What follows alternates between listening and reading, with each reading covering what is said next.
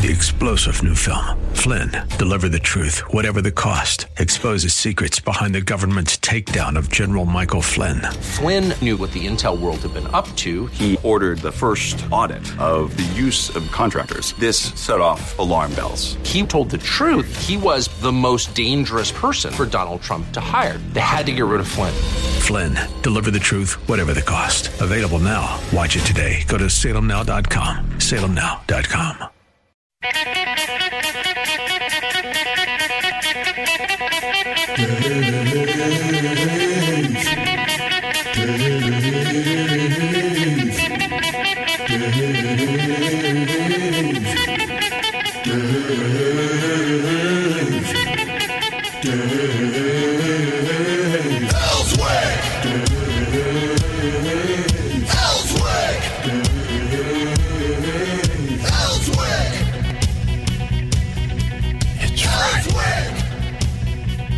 That's right. You heard me.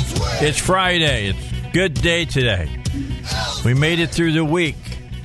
We got to work today, and then hopefully, like me, you got a couple of days off. Well, not exactly a couple of days off, because I'll come in tomorrow. We'll do the auto guys. We'll do the truck and car doctors. I come in and do that. Then I'll go over to BJ's and have breakfast, and then I'll head home. And it looks like it's going to be pretty nice tomorrow. Yesterday turned into an exceptional day, but I spent the early afternoon sleeping. I got done here, had to go get, every 3 months, if you're a type 2 diabetic, you just got to show up and have some blood drawn, get an A1C, which I wasn't happy with mine. It was up.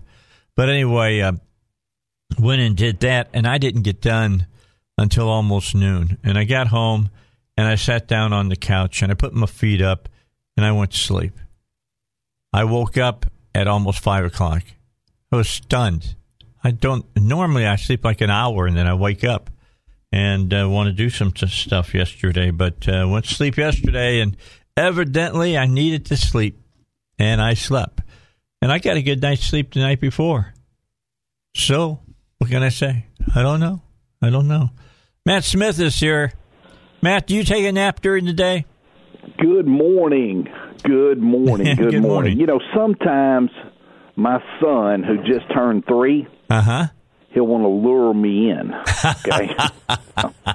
And I'll be trying to get him to nap, and he wants to con me with sleep with daddy, sleep with daddy, That's sleep it. with daddy. Yeah. And he'll try to get on me, and he wants me to, And so then he's just like he's like a tranquilizer dart, right? So, as soon as you try to lay him down, he cuddles up on you, and just knock you out. Just knock you out. You're out. I don't know. I don't know. Breathing the same air as a kid must be melatonin. He always tries to get me. So, if I want to get something done, I got to try to, get him down without him luring me in, Yeah, I got you. I just passed out yesterday. Don't know why. Maybe it was the macaroni salad I ate before I laid down on the couch. I don't know. I didn't really lay down. You just gotta lay back in the recliner, and that's the last thing I remember. I was watching what was it, Cabin in the Sky on AMC, and out. I was out. 1936. Bill Robinson was in it. People know that Bill Robinson is Mr. Bojangles, and he was great. I got to tell you, he was great. There was a part in the movie you would have loved, Matt.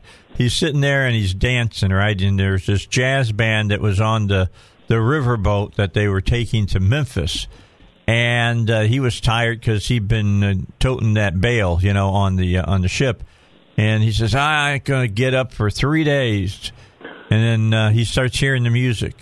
And he's laying out, right? And then it takes a shot of him from his feet to his head, and his feet won't stop moving. He's hearing the jazz music. So he gets up, and he goes up, and he joins them, and he starts clapping and dancing with them. And he takes a cup of sand and throws it on the deck and does that soft shoe with sand. It was great stuff. It's just classic cinema. I love classic cinema like that. It was absolutely wonderful to watch. So tell us what's going on at the movies. How are things going at Riverdale? I see AMC is talking about going out of business again, and Cinemark says they're going to open up middle of this month. Pretty much all of those major chains will drag around and, slowly pull their head out and probably get going June the 26th. So, we open back on May 18th, and we have movies for $5. Right. And we've got a lot of concession specials going. We've got candy on for $2 right now. We're selling White Castle cheeseburger sliders, which I know you love, for $2. You got to know I love my White Castles. Can't get them fresh down here except, with you guys. Just the way it is. And, of course, we've got nachos for $4, and we've got various beer and wine discounts. So, an extremely discounted bargain experience at the movies currently anytime. And, these tickets and prices are good every day, including the weekends. So we're up and running. Of course, you can catch us in Little Rock at Riverdale10.com. Got a couple of new movies this week. Mighty Oak from Paramount Pictures, PG-13, and that is a new one. Okay. And also new this week is The High Note. That is playing, and it is PG-13 as well. Uh-huh. And we are playing Space Jam. All right, Bug. Yes. E.T., the original Jurassic Park. We're playing The Goonies. Bad Boys for Life, The Invisible Man, Trolls World Tour, the faith-based motion picture I Still Believe, and we are playing E.T. So a great time to get out, see some awesome films on the big screen, and you're talking about a couple hours of entertainment for $5. Can't beat the price. Okay, everybody's wondering what Mighty Oak is. Mighty Oak is about a music manager whose life is shattered when her brother and lead vocalist, Vaughn, is killed in a tragic accident. 10 years later, when a young guitar prodigy, Oak Scroggins, get it, Mighty Oak Scroggins, enters her orbit, she becomes convinced that this young man is the reincarnation of Vaughn. But is he? Interesting. Okay, so might be a decent movie to go see. It's they're saying it's a comedy, and you're right, it's PG-13, and looks like it might be pretty good. Anything gets good, man, when you don't have movies. You know what I'm saying? Right. Yes, it's from Paramount Pictures. Just a cool little film, brand new. Glad to get in, get it played. And, of course, also The High Note, new film. Uh-huh. And got the classics on that people have been requesting. We've been taking requests for movies, and these have been requested. We've had a lot of people come out and watch the Harry Potter movies. We're playing them all, one every week. We're up to Harry Potter 3 this week at Riverdale in Little Rock. And then in Batesville, Searcy, Cabot, and Hot Springs. All of those locations are also playing the Mighty Oak and the High Note, and then all of those locations are playing Harry Potter 2. We're playing Trolls at all of them, Invisible Man, of course, Space Jam is at all locations, Jurassic Park 2, that's playing. So, you can catch us in Searcy at SearcyCinema.com. We're in Batesville at OaksVIPCinema.com. In Hot Springs, it's HotSpringsVIP.com. And then in Cabot, as you know, it's CabotVIPCinema.com. Or, hey, just go to Riverdale 10 and click Theaters, and they'll all pop up for you, whatever makes it easy for you. And takes you there. Exactly. And, we're serving beer and wine in Cabot, in Little Rock at Riverdale 10, and, of course, in Hot Springs at the Hot Springs 8 VIP Cinema. Hey, I saw something that I haven't seen in a long, long time. Mm-hmm. A movie is coming out only in the drive-ins that are still working here in the United States, and it's called Becky. Have you heard about this? I'm sure somebody will call me about that, and bring that. I understand it's not a big movie, but it looks like it would be a great movie at the drive-in. Well, what they're doing is Mighty Oak, for example. They have released that to drive-ins across America and any movie theaters that are open that want to play it. Cool. Right? Yeah. And the same thing with High Note. That's in some drive-ins across the country and any movie theaters that are open that want to play it. And I'm sure Becky would be the same way. If you want to run that and you're open, I think they're technically saying drive-ins because there's a lot of communities that have a theater right now and they're just not open. The chains aren't open. You mentioned AMC. They've got 630 locations. 400 of those locations are top-notch operations. And wherever a real AMC is located, it's a top-of-the-notch cinema, beautiful, best theater in town. The number one theater in the United States is the AMC Empire 25 at Times Square. Yeah. The number two theater in the United States is the AMC 18 in Burbank, California.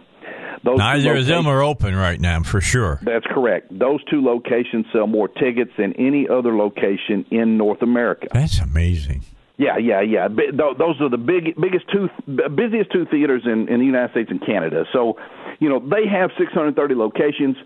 400 of those locations for sure will be back. There's no doubt about it. And they'll be up and running. They're just extremely valuable properties, and people go to them and attend them.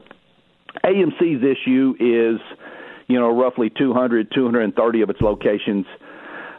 They purchased them from Carmike when they bought Carmike out 5 years ago, and those theaters were a mix of smaller little chains that Carmike had put together. Uh-huh. They're not true AMC facilities. A lot of them weren't true Carmike facilities. They're kind of a mismatched jigsaw puzzle. A lot of them are extremely old. A lot of them are in terribly bad shape. And they have been slowly closing some of those theaters over the years. When they first bought out Carmike, there was about 303 of those locations. And they had slowly been cutting those locations loose and shutting them down. And over that 5-year period of time, they shrank that footprint from 303 to about 230 locations. A lot of those just simply won't reopen. They just won't be back. They're in terribly bad shape. Attendance at those locations was falling anyway. And, this virus plus the protests plus the riots are going to kill those off. But now those top-of-the-line premium AMCs, those will be back. If you're in a big city and you got an AMC, it'll open. It'll be back. Yes, absolutely, yeah. It's just, and if AMC was to go away and something was to happen, someone else would pick those locations up. Another major worldwide chain would grab onto those locations. But no, I do believe those 400 will survive. Now, those 200 other spots, they'll let those go. I mean, that theater in Pine Bluff was an AMC. Now Pine Bluff does not have a movie theater. That theater in Bella Vista was an AMC. Bella Vista does not have a movie theater anymore. Huh. So, there's examples of that across the country. Interesting. I read that this morning. Was one of the stories that I got several different news sites that forward me what they think I'll be interested in, and that was one of the stories that they thought I'd be interested in, and I am. Carmike are saying now that, like I said, they're going to open up in the middle of June and get going. Other theater chains are not saying. You have beaten them all. You've been open now for a couple of weeks. Yes, we opened back on May the 18th, and AMC has got to call the boss in Beijing, China, and let him tell them what they want to do. That's a Chinese-owned company. Regal is owned by a company called Cineworld. When they bought Regal several years ago, they just kept the Regal name in the United States, but Cineworld owns that company, and they are based in Europe. So that's where the powers that be for those two chains are overseas. But I think most places in the United States will be open by June 26th, and everybody will be open by the 4th of July. Slowly but surely, the independent operators are coming online, and I expect some of the regional chains to be open on the 19th, and then I expect the big major players to be going either the 26th or the 4th. We're probably right now 30 days away from all cinemas being open in the United States and Canada. We're about 30 days out. Okay, so that would tell me 30 days from now they're expecting they're going to have some new product that they can start showing. We'll talk about that when we come back.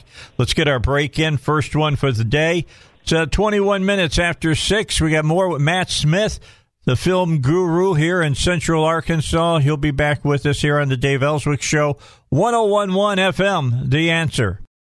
Back, Matt Smith is our guest. Matt is the movie guru of Central Arkansas, and that he just doesn't like movies. He bought the theater. He's like Robert Kraft, man. He didn't like the vacuum just like it. He bought the company. Well, Matt's out taking care of. He didn't just like movies. He got into business. What can I say? And he's done well with it. And it's been a rough hole for him here over the last 11, 12 weeks, but things will get back to normal in the near future here, Matt. What movies can we expect to see? What's the first one that's coming out? I saw that they're getting a little shaky on Tenet, whether they're going to show it or not. Well, there's, like we talked about last Friday, The High Note was released. Today they're releasing The Mighty Oak. Next Friday is The King of Staten Island. So, the theaters are open, have new movies to play. I just think that everybody needs to get open before the general public can tune in.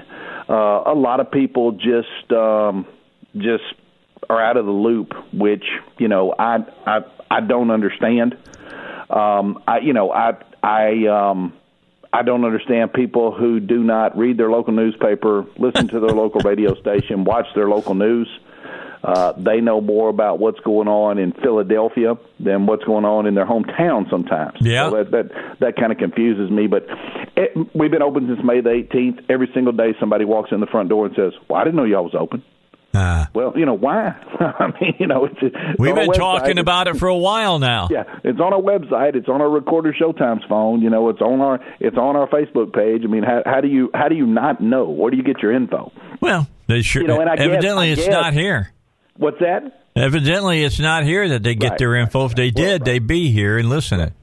They get it off their social media with their so-called friends who are also out of the loop. Yeah, you're right about that. I agree. Yeah. I agree. At any rate, some good films that are coming up. July 1, you have Unhinged. That looks pretty good with Russell Crowe. That's Road Rage. That's all about road rage. Yes, and also on July 1, you have The Outpost. Mm-hmm. That's a small team of U.S. soldiers battling against hundreds of Taliban fighters in Afghanistan. Okay. That is July 1. July 3rd is St. Maud from Area 24 Films. Ooh. Yep. No one has dropped into July 10th yet, but someone will. As we get closer, they will stick a movie on that date. That'll be a good date to go. Somebody will do that. July 17th is Tenet. July 24th is Mulan. July 31st, The Green Knight. Okay. August 7th, SpongeBob movie, Sponge on the Run. Also, August 7th is The Empty Man from 20th Century Fox. On the trail of a missing girl, an ex-con comes across a secretive group attempting to summon terrifying supernatural entity, based on the comic book series, The Empty Man. That's August 7th. August 14th is Wonder Woman 1984. Yes. Yes. Also, August 14th is the one and only Ivan. Okay. From Walt Disney Films. A gorilla named Ivan tries to piece together his past with the help of an elephant named Stella as they hatch a plan to escape from captivity. Is this animated? Adventure animation comedy. Okay. August 14th is Greenland from STX. That's the tentative date they have set for that. I think that movie will move to July 10th. Okay. They haven't released that information, but I talked to my guy at STX, and I think they're going to move that up as their confidence builds, as we're going forward. Okay. Bill and Ted Face the Music. Yeah, I can't wait. That's going to be fun. August 21st. Right. Antebellum, which is a horror film from Lionsgate, is August 21st. The New Mutants, August 28th. We've all been waiting for that movie for almost 2 years, so it's time. to finally get it out.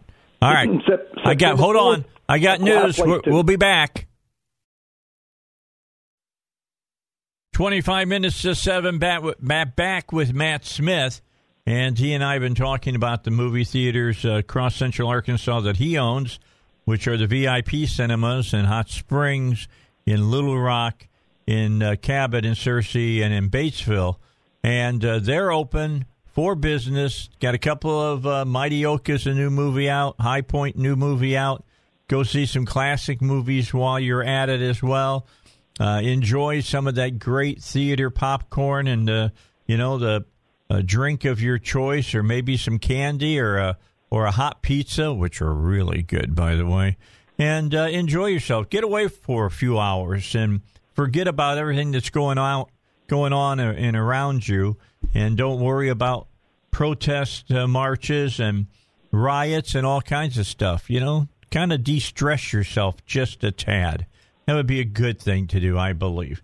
So it gives you an opportunity to get out and do a few things. Hey, coming up in the next hour, Robert Steinbach will be with us. I'll talk about Antifa with him. I'll talk about defunding the police, one of the craziest ideas I've ever heard, but a lot of you are falling for it. We got a bad cop up in Minneapolis. Well, we got 4 bad cops in Minneapolis, so now let's defund the police all over the United States. It's crazy. Absolutely crazy. And by the way, that reminded me, I promised you that I would talk to Matt about politics today. He likes to talk about politics. And so let me play a sheriff down in Florida. I love this guy. He's my man. Cut number 23. This is Sheriff Grady. Listen to this one. We have received information in social media that some of the criminals were going to take their criminal conduct into the neighborhoods. I would tell them, if you value your life, you probably shouldn't do that in Polk County, because the people of Polk County like guns. They have guns. I encourage them to own guns, and they're going to be in their homes tonight with their guns loaded. And if you try to break into their homes to steal, to set fires, I'm highly recommending they blow you back out of the house with their guns. Hey, this guy needs to run for president. I love that. That's good.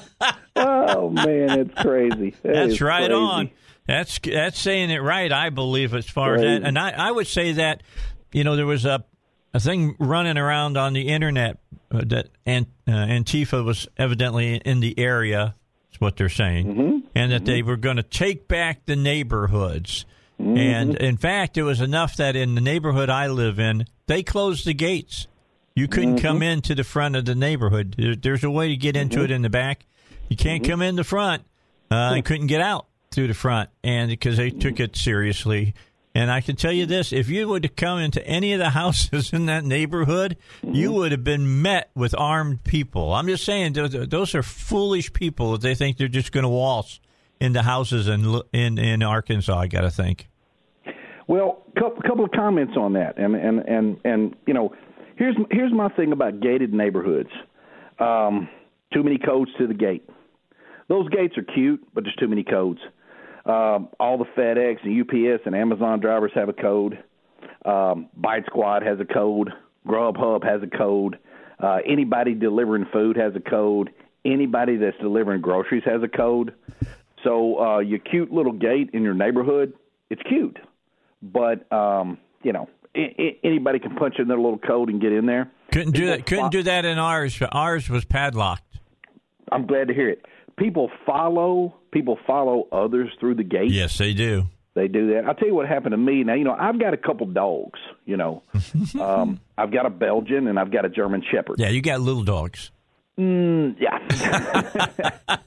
Hannibal and Harley. They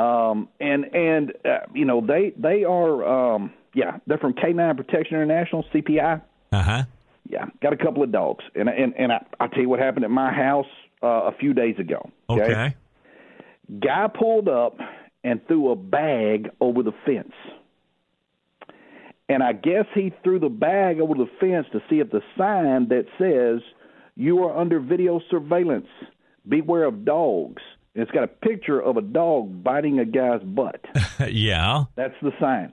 I guess he threw the bag over the gate, over the fence, to see if the sign was real.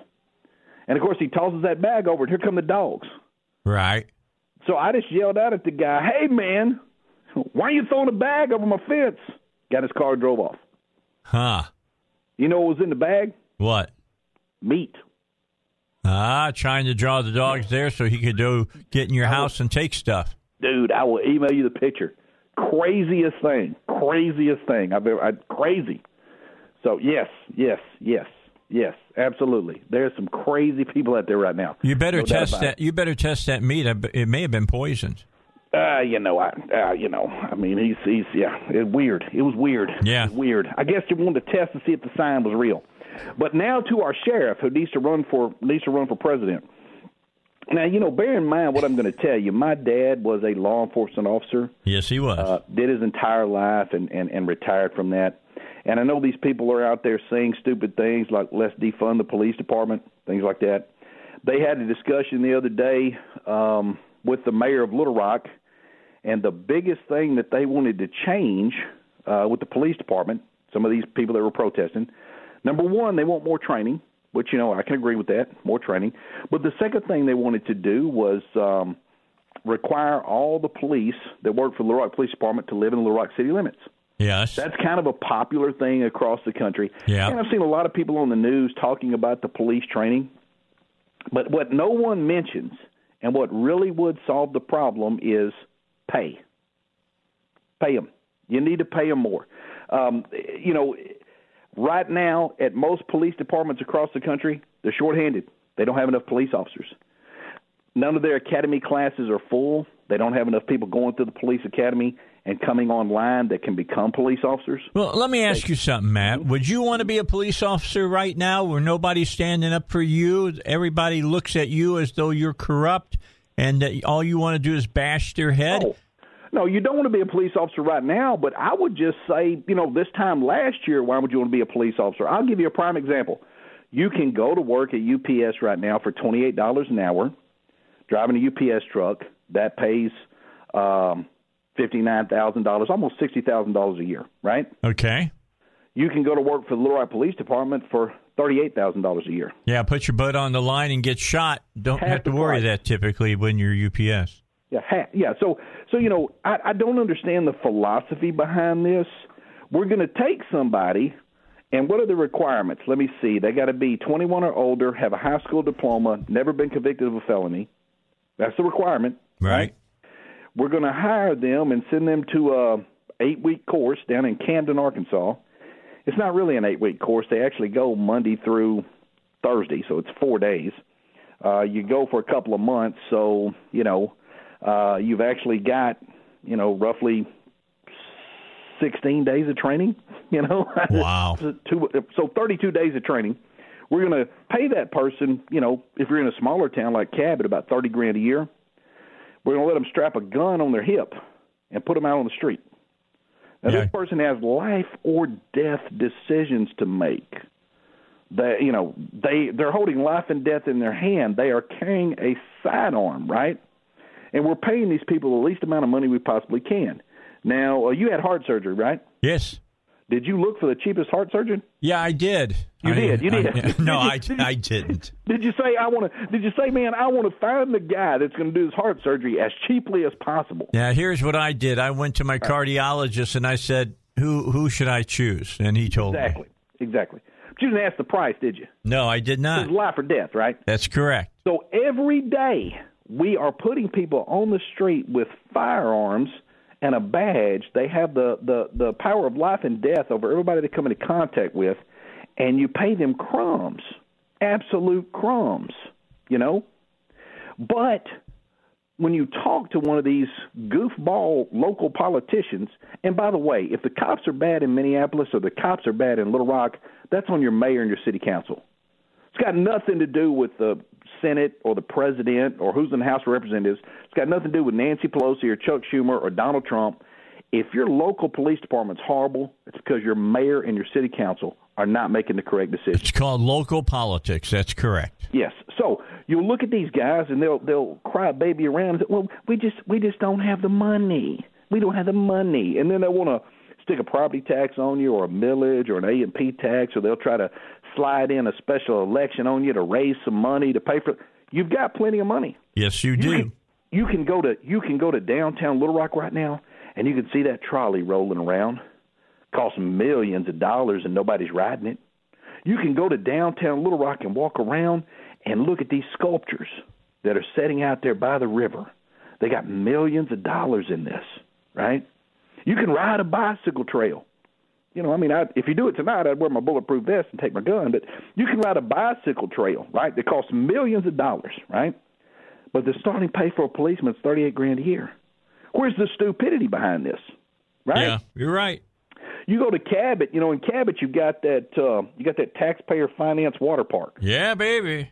Right? Yeah, we got that. Got a taxpayer finance water park there in Cabot.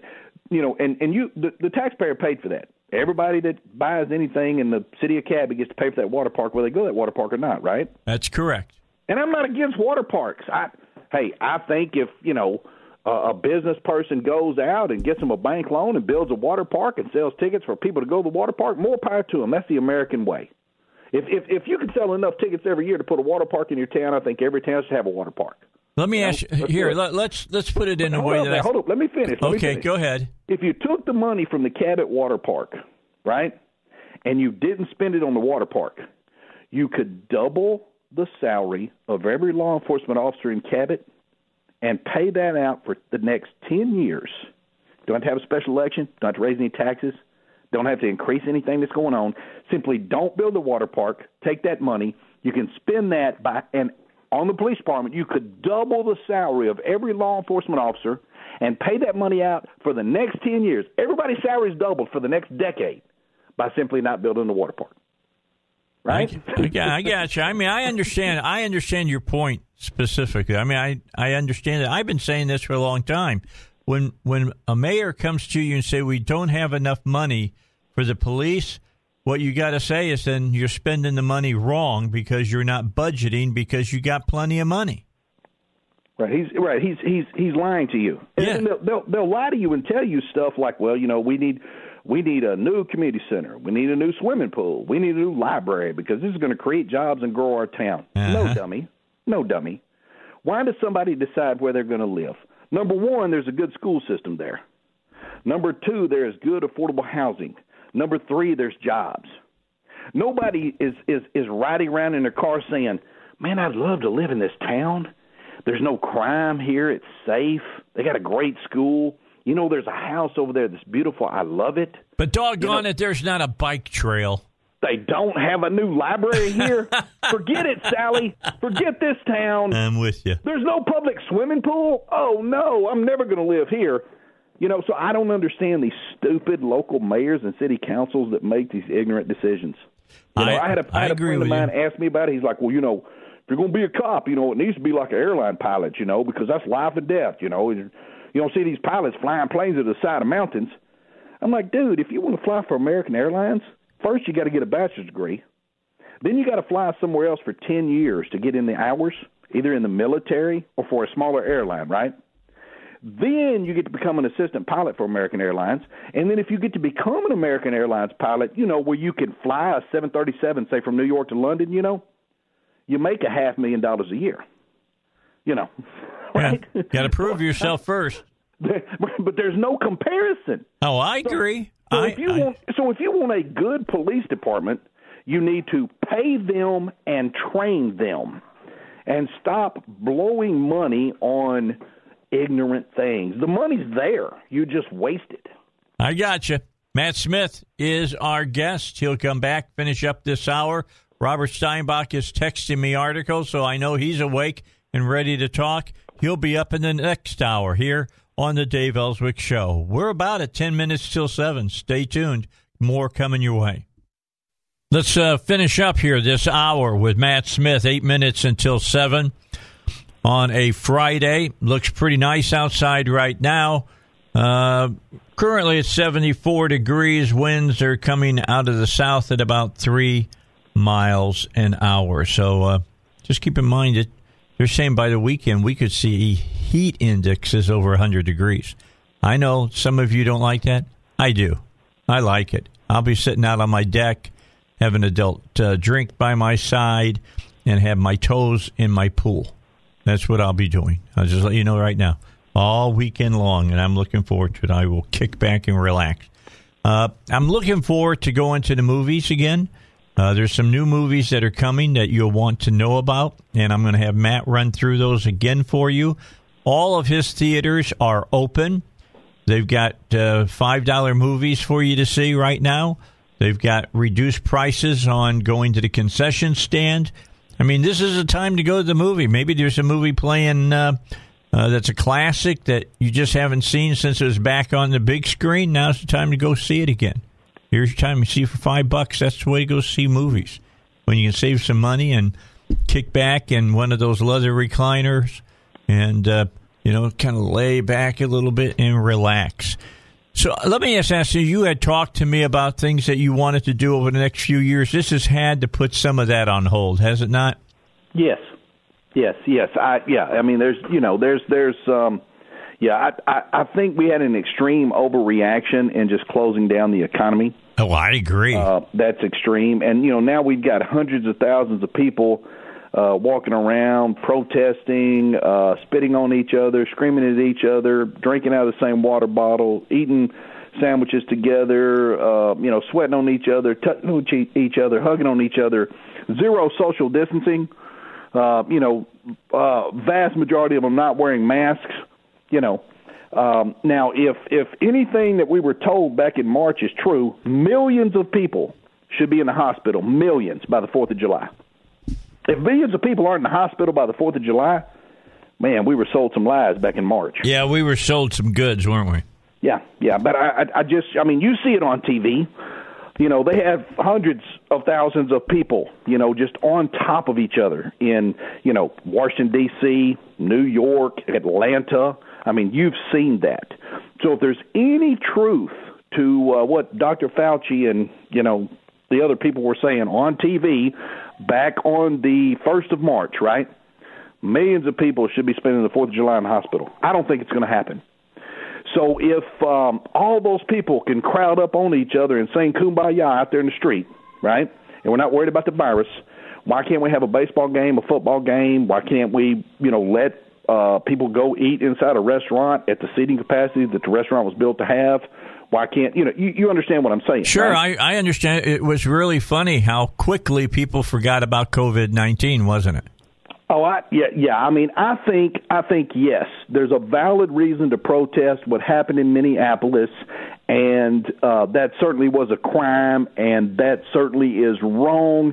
That guy's got to be punished. I understand that, but I think a lot of this backlash comes from the stupidity of closing everything down.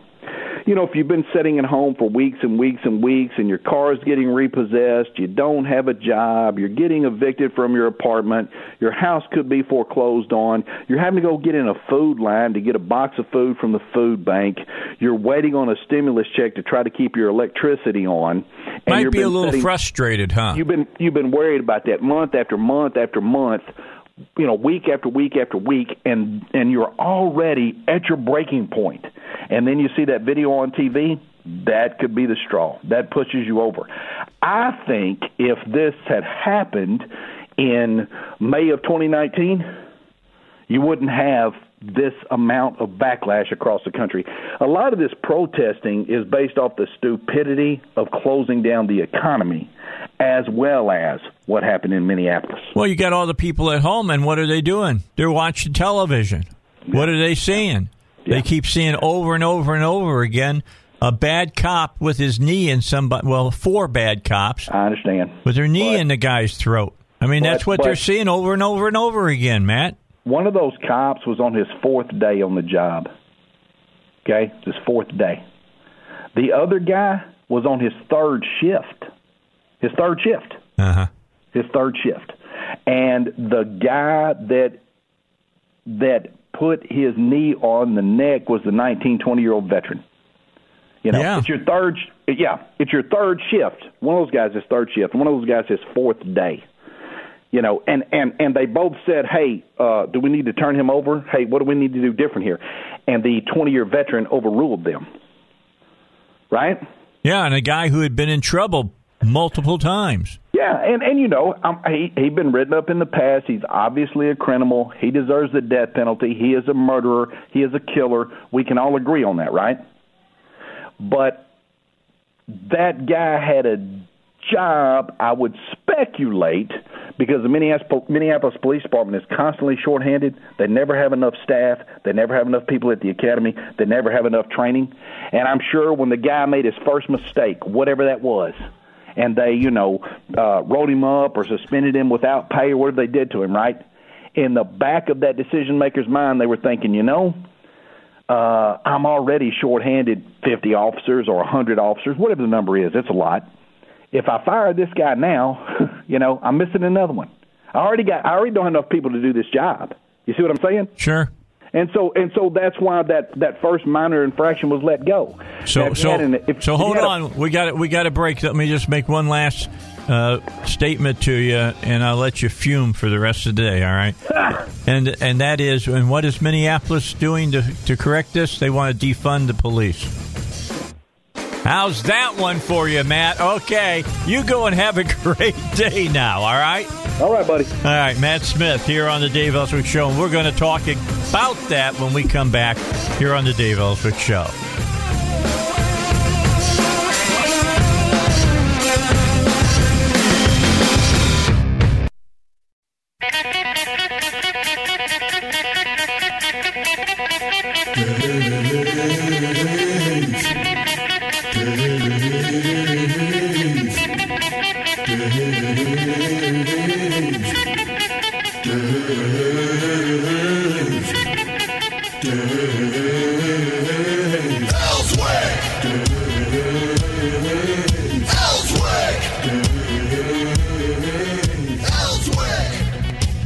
My life was complete last night, Robert.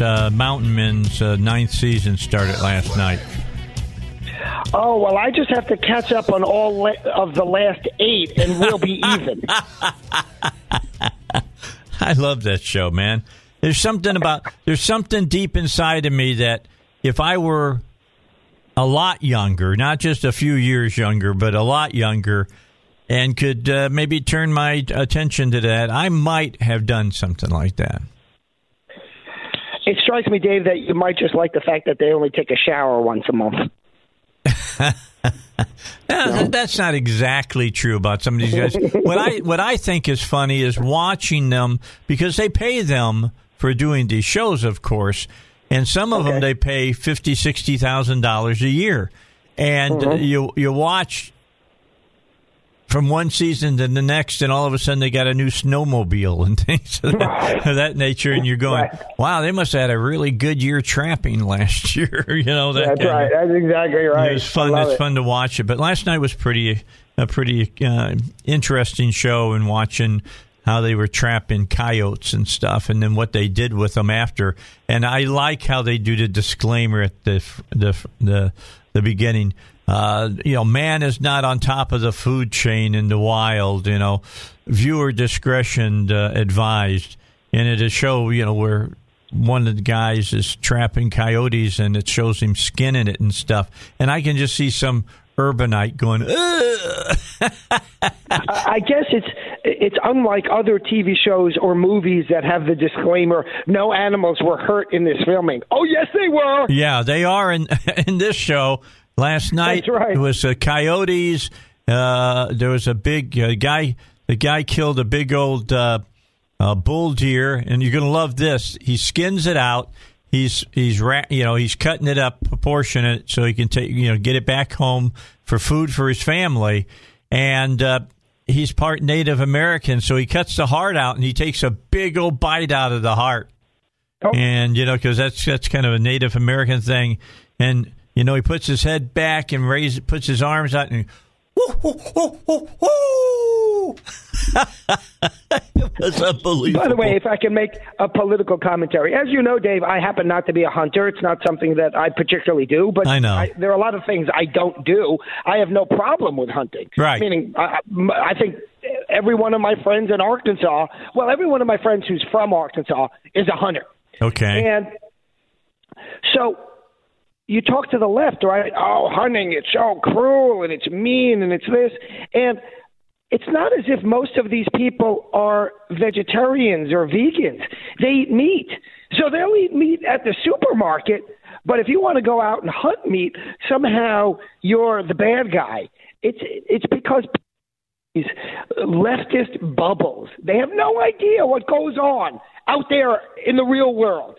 They have no idea that people actually go out and hunt for food, and then they look down their noses through their bifocal glasses to tell you that they're better than you are. It's just so annoying. Well, it's really annoying is when they say, I'm going to go and get it from Walmart or Kroger because they make meat all the time.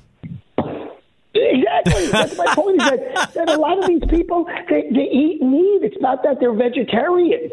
And then the vegetarians, by the way, some of them are fine, right? I mean, you don't want to eat meat also. I don't care. Do whatever you want. Heidi is a perfect example. I think she's vegan. Vegetarian? Yeah, I think she's vegan. Yeah. And here's the key about her. I wouldn't have known about it except that it came up in a conversation one day. Mm-hmm. And I kind of looked at it a little cockeyed, but then I moved on. No, I'm just kidding. Exactly. I got to tell you, I didn't even say a word about that at all. Right. She's vegan. Some people do it for healthful reasons and exactly. stuff. Is that why you do it? Indeed. Mm-hmm. It's not a moral thing for you? Well, my dad, he has a history of heart problems. And then last year I did a physical for my previous job, and they saw that my cholesterol levels were just through the roof. Okay, so you were eating meat before? Yes. Okay. Yes, very actively. Okay, so have you had your cholesterol taken since you've gone? Not yet. It'll probably be time in a couple of months, but I feel a whole lot better. But that's just me, so it's not for everyone. I'm not like some people. I don't eat meat every day. I really don't. Actually, we as a population, from a health perspective, eat too much meat. Yeah. But that's just about the quantity, not about whether one is permitted to eat meat. And we should do a better job of focusing on lower fat meats and cutting the fat off meat.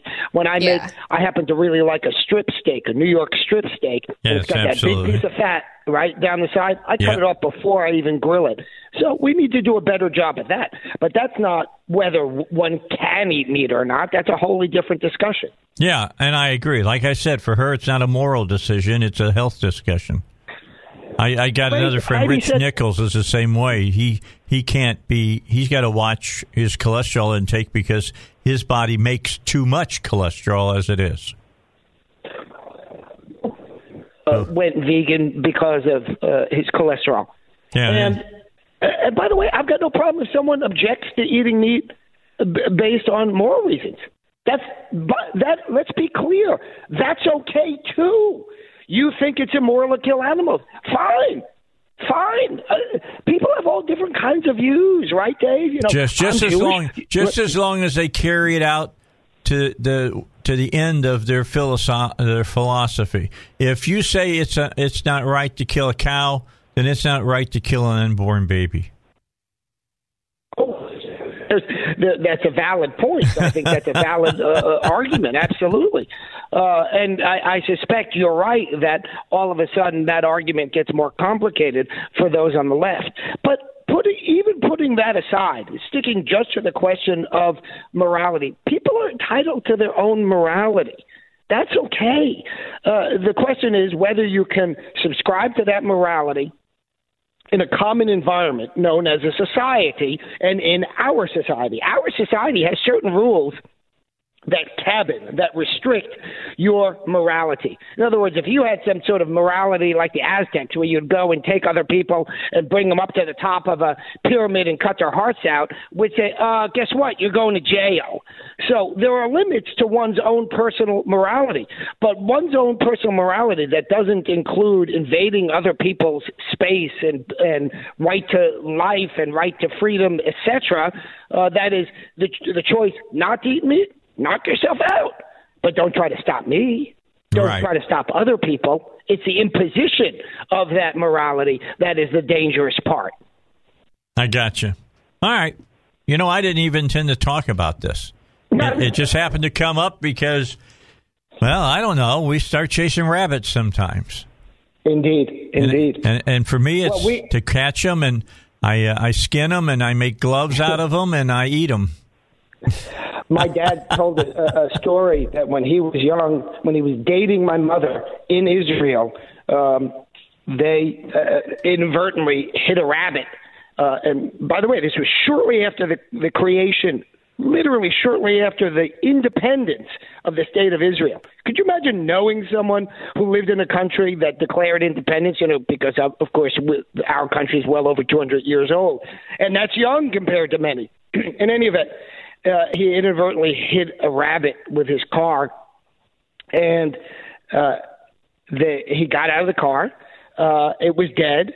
He picked it up, brought it to my mother's parents' house. I think he gutted it on the side of the road. Right. Brought it to my mother's parents' house, and they made rabbit stew out of it. Yeah, they were hungry, right? That's right. I mean, this was a poor country with poor people needing food, and he wasn't looking to kill the rabbit, but he ran it over. Yeah. And that became dinner. And see, we got into this talking about mountain men, and that's what this guy was hunting a mule deer for in the upper part of Wyoming, and that was to feed his family. Right. And he makes this. He made this statement. Right. He says, "I don't hunt antlers. I hunt meat." That's nice, actually. I like that. What's the difference between a mule deer and the deer that we have here? We have whitetail, and our whitetail, and they're smaller deer. Mule deers are typically bigger and more muscular. I don't think they taste as good as whitetail. But I'll tell you what does taste good, and that is elk, and that is moose. Both of them taste unbelievably good. And elk and moose are different animals, right? Yes. Because they look similar, don't they? Yeah, kinda. They're big. Kinda. Okay. They're big. Gotcha. Like a moose can be 7 foot tall. Wow. Think about that. Have you eaten it? Have you ever eaten moose? Yes, I've had moose, and it's good. Is it good? Yes. Is that right? It's very good. And you take down a moose, and it can weigh 1,200 pounds. So that's enough food for more than 1 year, right? Yeah, well, more than one person, in fact. I have not gotten my chance to go up to Colorado or into Alaska or whatever. I do want to do that. It's on my bucket list. But when you do that, you talk to some of your friends and you say, "Hey, you want some moose meat when I get back?" You divide it up. Yeah, right? and I don't charge. I wouldn't charge them. I just share it with them because I don't even have room to store 1,200 pounds of meat. Where could you? Right, that would be several freezers. Wouldn't it? Several freezers. Absolutely, just amazing. That is an amazing animal, and so is an elk. Elk is a huge animal as well, but a moose is like really, really, really big. You don't realize it until you get up close to one, and it's taller than you are, and it's looking at you like, you see these antlers? I could do you in right now. I'd like to try it. Seriously. Yeah, go out and do it. By the way, Chris is not here today. Did you hear what happened? He got a call. He's going fishing? Yes, he got a call yesterday at the last moment, and one of the guides up there had somebody cancel on him and asked Chris if he wanted to go. Did he even give a second thought that meant that he wouldn't be on the show today? No, of course not. He grabbed his rod and reel and went driving immediately towards the Red River. He's supposed to get with me this morning, so he better start doing it because fishing or no fishing, we've got to do something today. So. Well, he'll be back in touch with you. He may be smelling when he comes back. May smell a fish guts or something, Of course, he won't have to clean them, the guy to clean them. That's one of the great things. You go up there and anglers or whatever and get a guide at time on the red and the white and get yourself some trout or whatever that you're fishing for, and I'll guarantee you'll come back with your allotment. Your stringer will be full, and you'll bring it back, and you'll eat some good fish off your grill later on during the summer. Have you done it with Chris? And I went. Yeah, we went to White River, caught our limit. and they were fantastic. And they were all rainbow. We only caught rainbow because the other ones are less prevalent, as you likely know. Right. And we were hoping to catch some others, but the only ones we caught were rainbow. And they were delicious. Yeah, and this is what I always tell people. People say, well, did you catch and release? I said, yeah, I released them into hot grease. We released them. We caught a few small ones, and we released them. Well, sure, you want them to grow up to feed you a full meal. It's a small size limit, but it's too small to cook. You won't have anything, you know? Yeah, I'm with you. And we got some really nice ones, and they were delicious. I think Chris's family was there. We ate them all that day. Yeah, they didn't even go into the fridge. Yeah. I mean, we came home, we cooked them immediately. A lot of people think that don't like trout. Here's what kills me about people who don't like trout. They go, I say, do you like fish? Yeah, I love fish. Okay, I'll do fish tonight. No, I don't want any trout. Trout tastes too fishy. It tastes too fishy. It makes me laugh. I learned there's some point to that. I like oily fish, fatty fish, which turns out to be cold water fish. Yeah. Those fish good for you. Have more. It's extremely healthy for you, and they have more fat, as I said, and that fat is where you taste more of that fishiness. And I appreciate your joke, which is it's like nobody says that cow is too beefy or that chicken is too chickeny, right? That's right. So, but that fish that has the oil is more fishy than a drier fish, like a warm weather fish, like a red snapper. Like a perch. Yeah. I don't like those fish. You know why? Too dry. Well, I also don't like white meat chicken. Too dry. Yeah, so I don't like white meat. I always order dark meat. Always. Me too. All right. Stay where you're at. Don't run away. We'll do it. 21 after 7. Robert Steinbach is in the house. He, of course, my legal professor. We're talking fishing right now. What do you think? Talking about that here on the Dave Elswick Show. And he's right about cold water fish. I mean, that's why you eat salmon. Because it's got all that oil in it. That's good. Omega-3s, baby. Anyway, we'll come back. We'll talk more than just fishing, I promise you. We're going to talk about the strangest thing that's come out of this death of this gentleman up in Minnesota, and that is defund the police. Craziest thing I've ever heard. We'll talk about it when we return on the Dave Elswick Show. All right, so they've had some problems up in Minneapolis with the police force over the last couple of years. Activists now in Minneapolis, I've never heard this blows me away, Robert. And Robert, by the way, Robert Steinbach is a law professor over at Bowen School of Law. His opinions are his and his alone, and not necessarily those of the Bowen School of Law or the university. Activists in Minneapolis are calling for more than just police reform. I don't know if you caught any of my show yesterday between 7 and 9, but that's what we were talking about. I had a whole black panel here on the show talking about some things that need to be reformed within policing. They want the Minneapolis Police Department defunded, and those calls are now catching on elsewhere as demonstrations against police brutality sweep across the country, and peaceful protesters are met with more barbarism for speaking out against it. I'm telling you, this Rolling Stones article is wrong when it says peaceful protesters. I'm seeing some head busting going on with people who are throwing Molotov cocktails, that are setting buildings on fire, that are spray painting and defacing people's property, knocking out windows and stuff. Now, I'm seeing maybe some real force being shown there, but I haven't seen the police breaking into a peaceful protest and cracking people's heads open.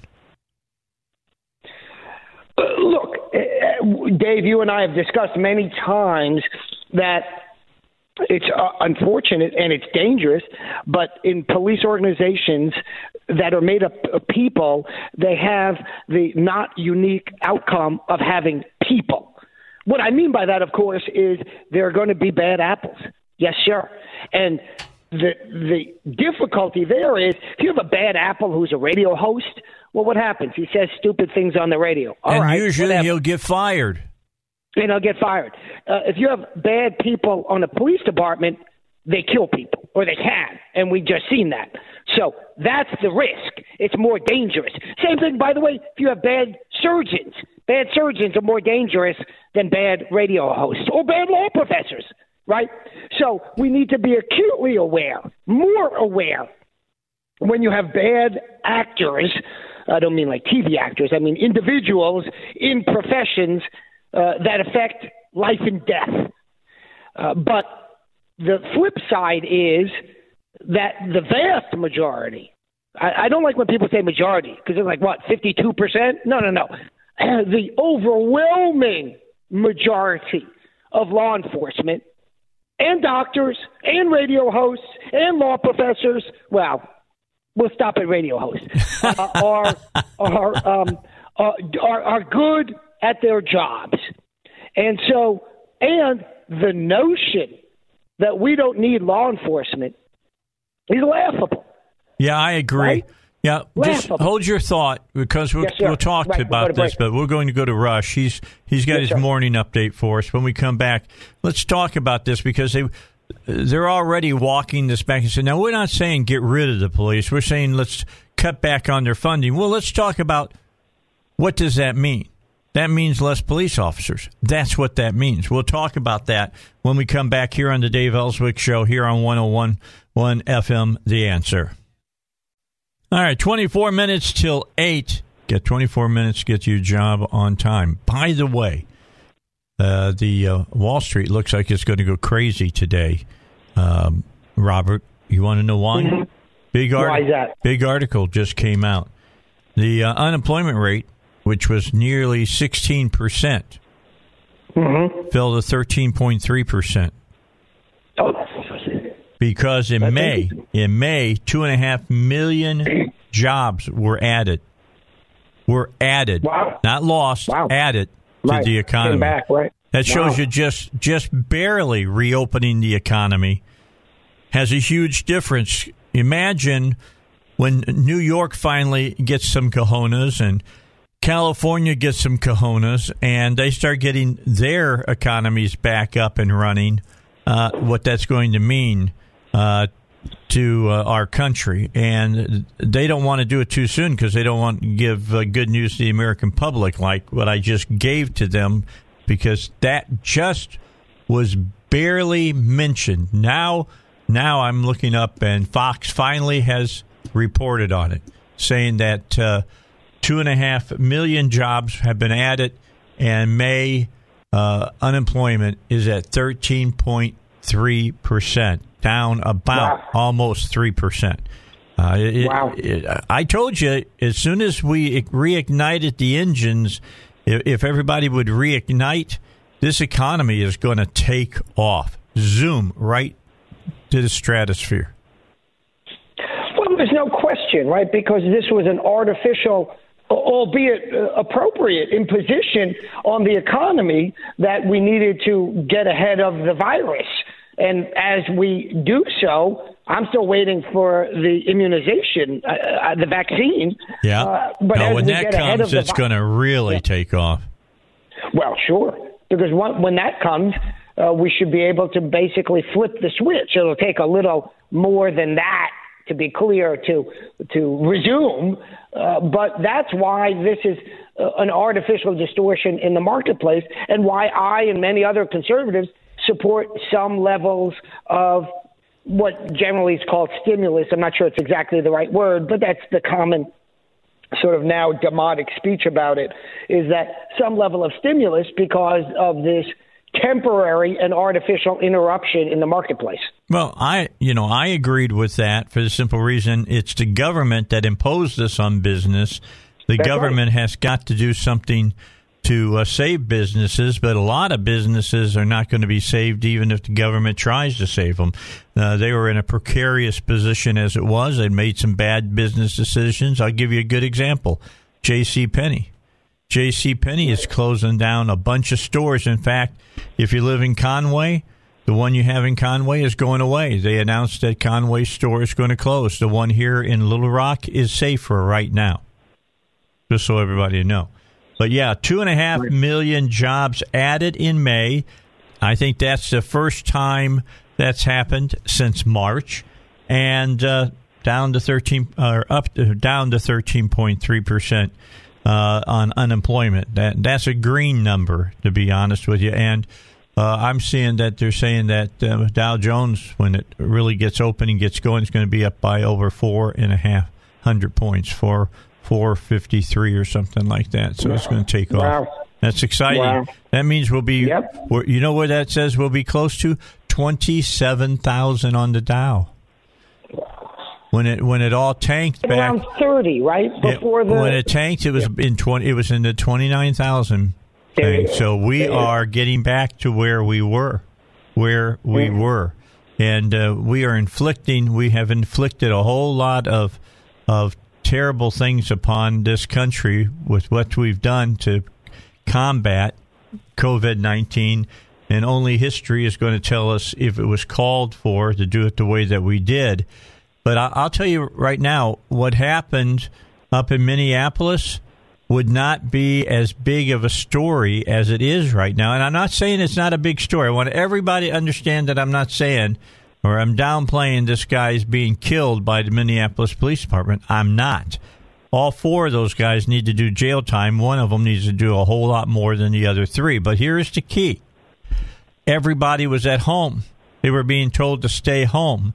What were they doing? They were sitting in front of the TV, eating potato chips or whatever, watching television, and they watched that on TV, and they have been watching it day in, day out, protests, riots, day in, day out, and it looks much bigger than what it should be. There's just a confluence of a whole bunch of events, right?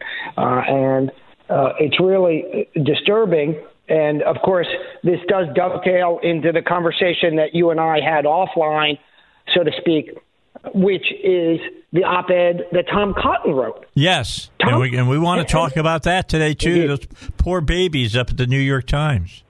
Oh, yeah. The delicate little daisies up at the New York Times. All the news, their old saying, which still appears on the paper. Fit to print. Right, all the news that's fit to print. But the truth is, that's not their motto in behavior. It's all the news that they see fit to print is what it really should be. They present a overwhelmingly leftist biased presentation, I'm repeating the same word, of the news. And it's gotten worse and worse. And a good friend of mine pointed out to me something that I didn't realize. When I started reading the New York Times eons ago, it was a newspaper. It was hard copy newspaper. And they made their money on advertisements. In other words, when you paid for a newspaper, that covered the cost of the paper, literally. But that's it, meaning the physical paper, right? But not the employees. Well, that was the advertising that took care of that. That's right. And you know about that being on radio, the advertising. Well, guess what? It's a new model now in which advertisers aren't spending money on news outlets the way they used to.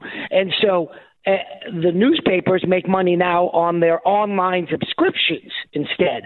Well, when they were subject to having to sell ads, they needed to appear unbiased because Macy's or Dillard's or whatever is not going to put an ad in a leftist or no less a rightist newspaper. They want it because they don't want to alienate half of their shoppers.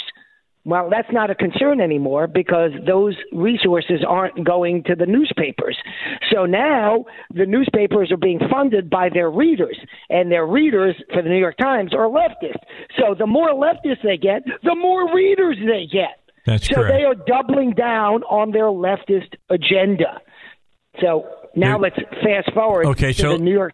Let's just talking about that. Even the New York Times, of course, our local paper, the Demgaz, you're reading it on an iPad now. They're cutting out the cost of the printing paper, and they go, well, an iPad costs this amount of money. I go, yeah, that's a hard cost. That is a hard cost. Printing paper keeps going up in cost, and so they're controlling costs better. By the way, just to move away from this just for a second, I just flipped up. I just looked up after that news, and it wasn't because of me, but Fox reporting it, Squawk Box reporting it, about the 2.5 million new jobs added and the 13.3% unemployment rate, which is down almost 3%.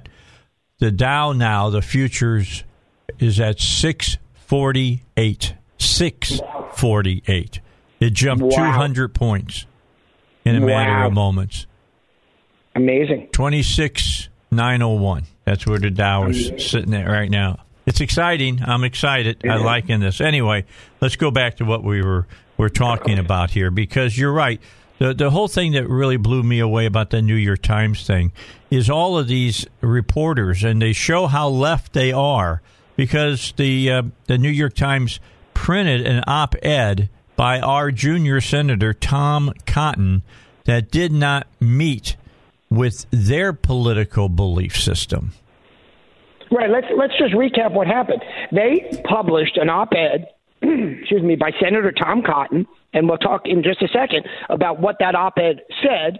And it came out, everything seemed fine. And then a bunch of leftists that work for the New York Times started to tweet and otherwise criticize the paper for publishing that op-ed, by the way, which is against their internal rules. But they can have whatever internal rules as long as they're consistent with law that they want. But they didn't do anything about those violations of their internal rules. In fact, quite the contrary, after there was enough of a leftist groundswell from the leftist mediaites working the New York Times now published a lengthy article, by the way, overly wordy article, not well-edited article.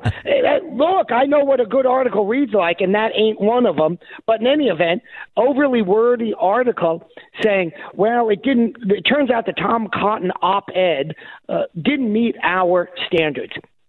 Their political standard, their political belief system. But they didn't say that. Of course not. That's the truth. Yes. That's the truth. But they didn't say that.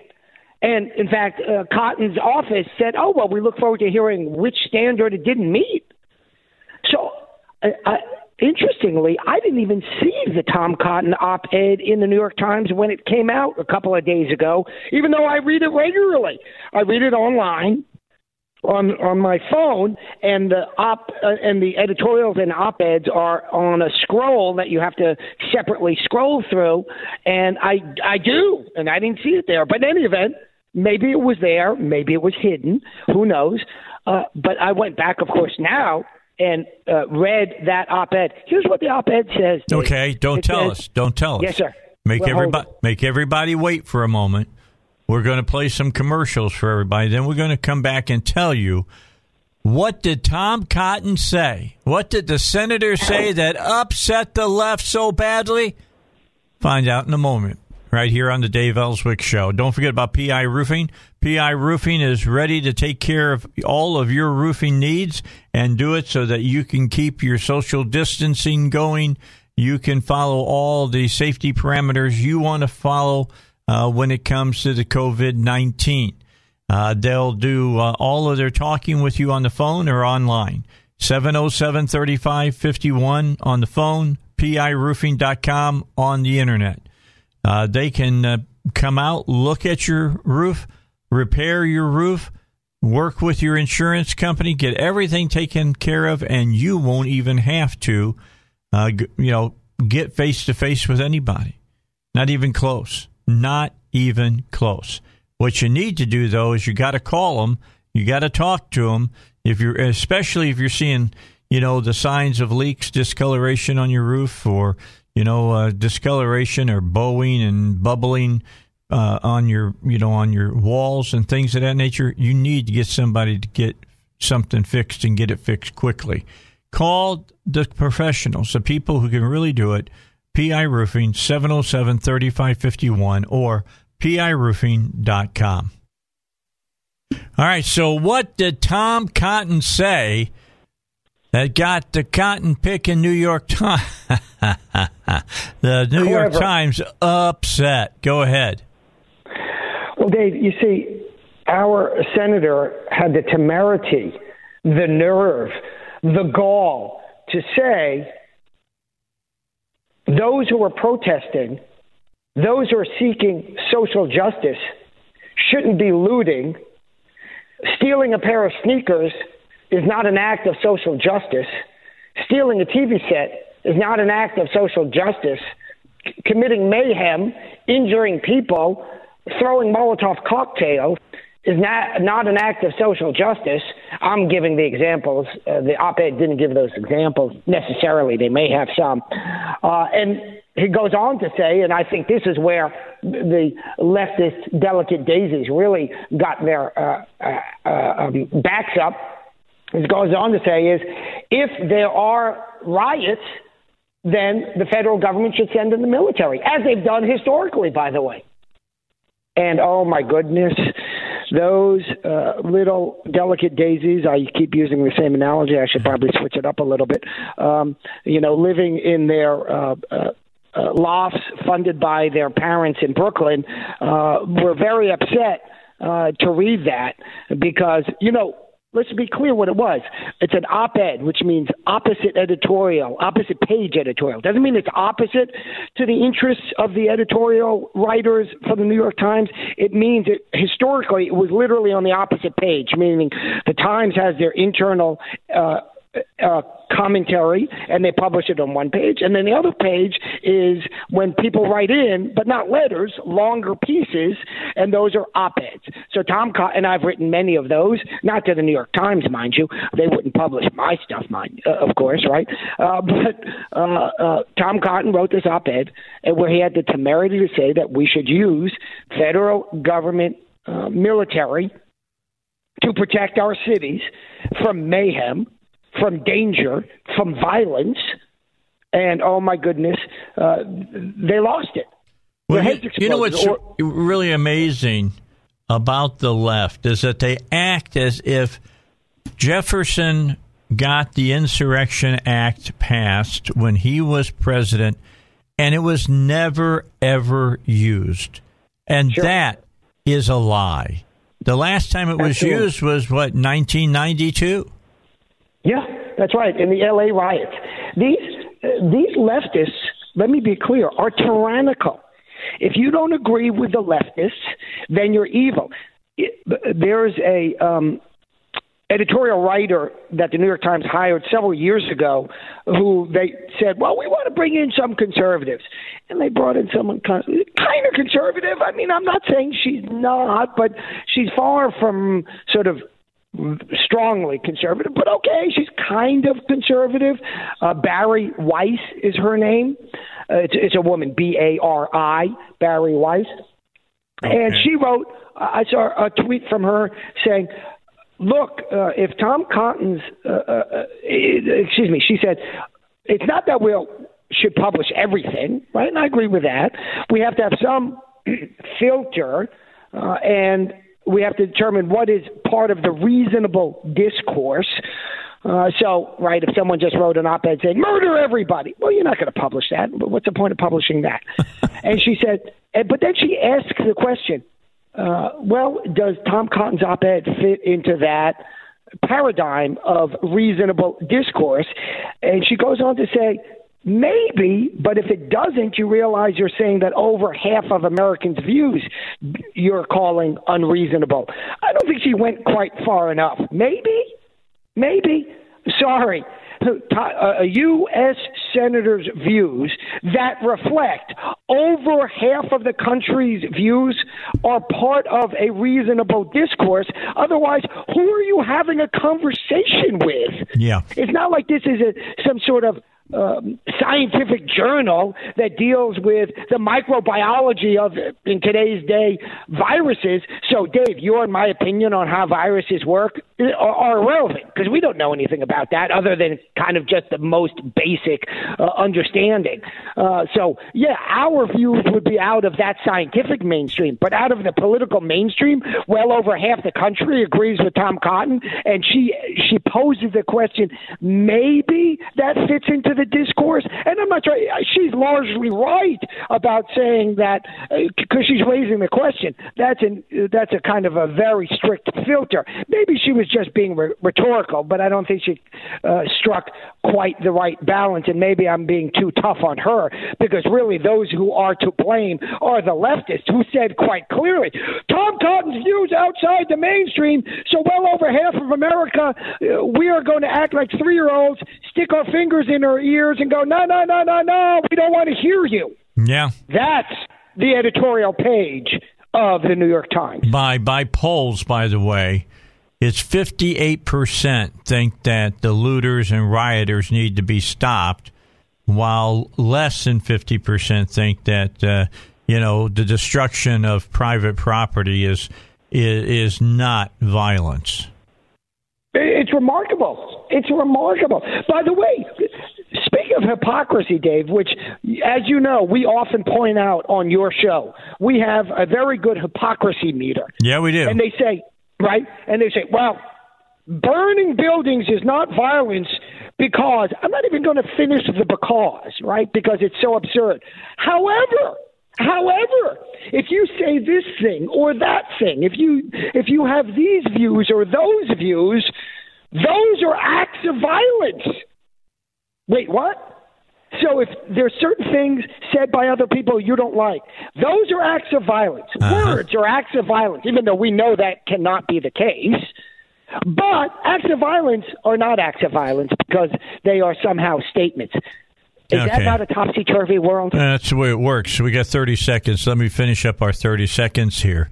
And the people who are saying that it's not violence are the people that are not down at ground zero, whose businesses are being burnt, whose livelihoods are being destroyed, who their lives are being completely turned upside down. They see that as violence. It's a violence against them particularly and against the community in general. But specifically, it's against particular people. That is violence, my friends, and the only reason you say it isn't because you sit up in a frickin' ivory tower looking down and say, oh, the masses, let them eat ice cream. We'll be back. We got more going here on the Dave Elswick Show.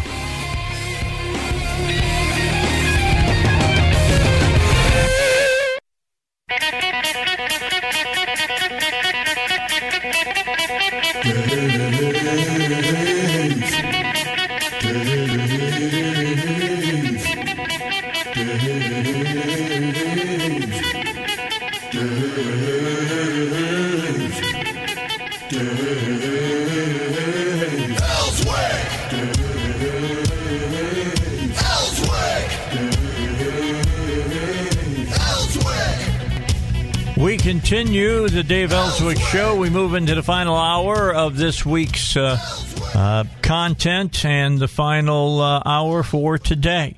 And Robert Steinbach is still my guest. He finishes up with us the last 2 hours of each week, and hopefully in the near future we'll be able to get him back in the studio and join me here along with Chris Corbett and have our conversation so that you can see him on camera, because I've already had a couple people say, where's Robert at? And I wrote back, he's still at home. He's still, self-quarantining. Keep that in mind. But anyway, he'll be back with us in the future. A lot of you have asked, is Joe doing all right? Joe had some minor surgery on, I say minor. Now, here's how you define minor this way.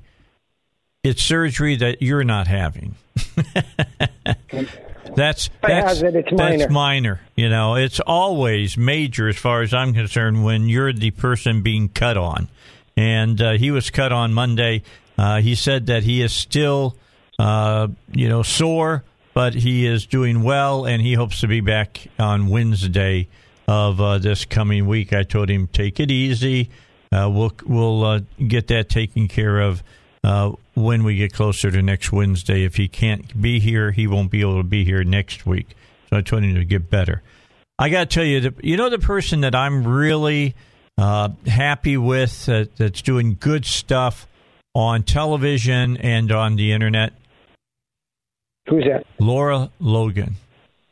She's got that. I'm not sure I know who that is. Yeah, she's got her show on Fox on that new thing that they're doing on the internet, and I'm actually going to start paying to be able to get the information. And her thing is that she's just out to give you the truth. No agenda is what she calls her show. Laura Logan, No Agenda. She's been getting on Antifa. Now, this is a reporter that has paid her dues. I told this story yesterday. I'm going to tell it again today. She was over when Mubarak was being disposed over in Egypt. She was there covering the story. And I forget which news network she was. But her and her crew were out, and some of the, quote, and I air quotes, protesters, okay, got between her and her crew and were able to literally move her away from people that would try to protect you if bad things were happening. And she ended up getting raped while she was covering this news over in Egypt. And now she's been doing work here. I didn't realize that was she. I remember that. Yeah, that was her.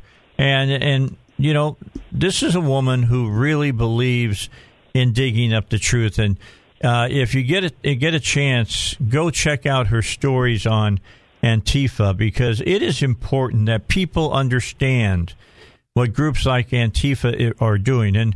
And for folks who are saying, yeah, it's all the left-wing groups, it's some right-wing groups as well.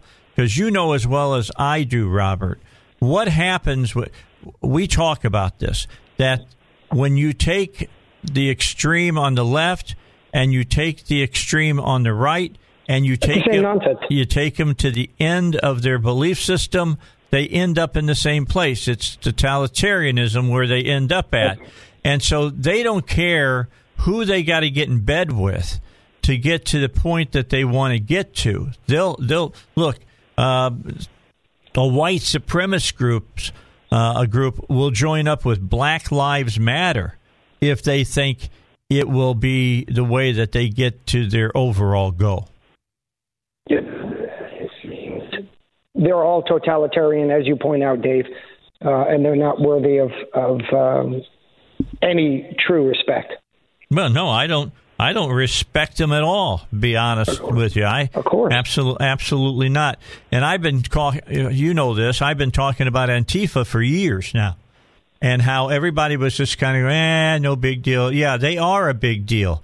There's some centralized things going on with them that I believe that some of our policing that we have out of Washington, because they're the ones that can really do this, they got to find out where the money's coming from. Just like we go out to find where the money's coming from, the terrorists, and going to the terrorists in the Middle East, we got to find out where the money's coming so that we can find out why suddenly pallets of bricks are showing up on the streets of some of these cities where all this rioting's going up, and why on a specific corner suddenly there's water and food for those particular people as well. I mean, it's coordinated. It's just not, happenstance that this stuff happens. Somebody is coordinating this, and we need to find out who it is.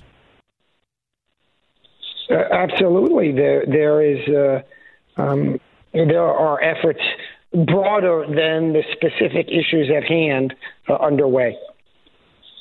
Yeah, I really don't. I don't get it. It's just absolutely amazing to me.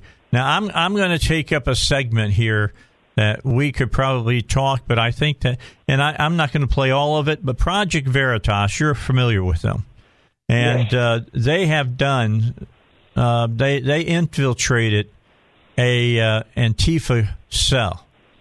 And I want you to listen to some of the things that these people are teaching folks that want to be part of Antifa. You ready?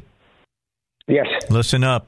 We're both going to learn something. Here's cut number 26. I've been undercover with Rose City Antifa since July of 2000.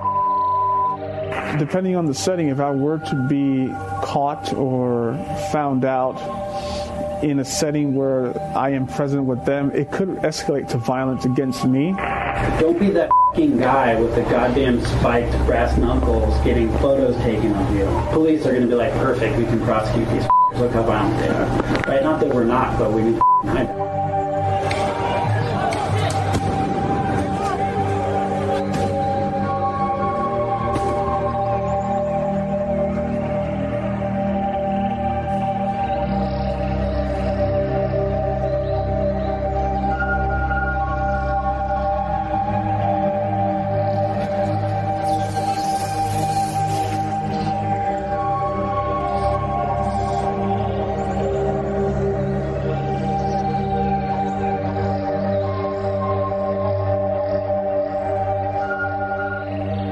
So currently I am a prospect for Rose City Antifa, and I am about halfway through the prospecting process to become a full-fledged member of Antifa.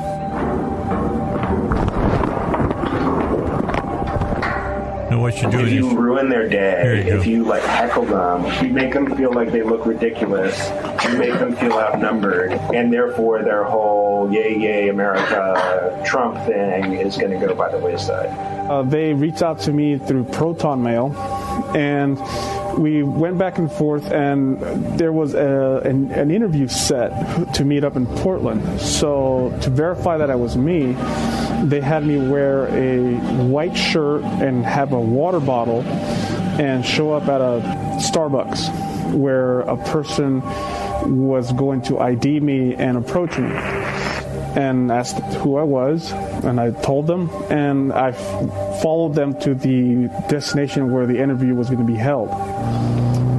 There, we went to a place called Imperial.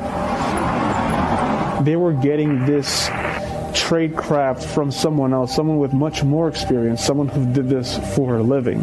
Caroline, which is the founder of RCA, moved to Sweden with her husband, who is a dual citizen.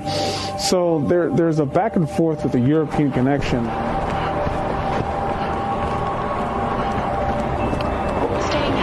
Rose City Antifa holds required lectures for prospecting members in secret at, in other words, bookstore before they open. Okay, that's all I'm going to play of this. Part of their security. But I'll tell you, here in just a few minutes, they start talking about how to gouge eyes and things of that nature. That's what they're teaching people. And this is a well-organized group. There's a story that we just posted on Dave Elswick, the Dave Elswick Show on the Facebook page.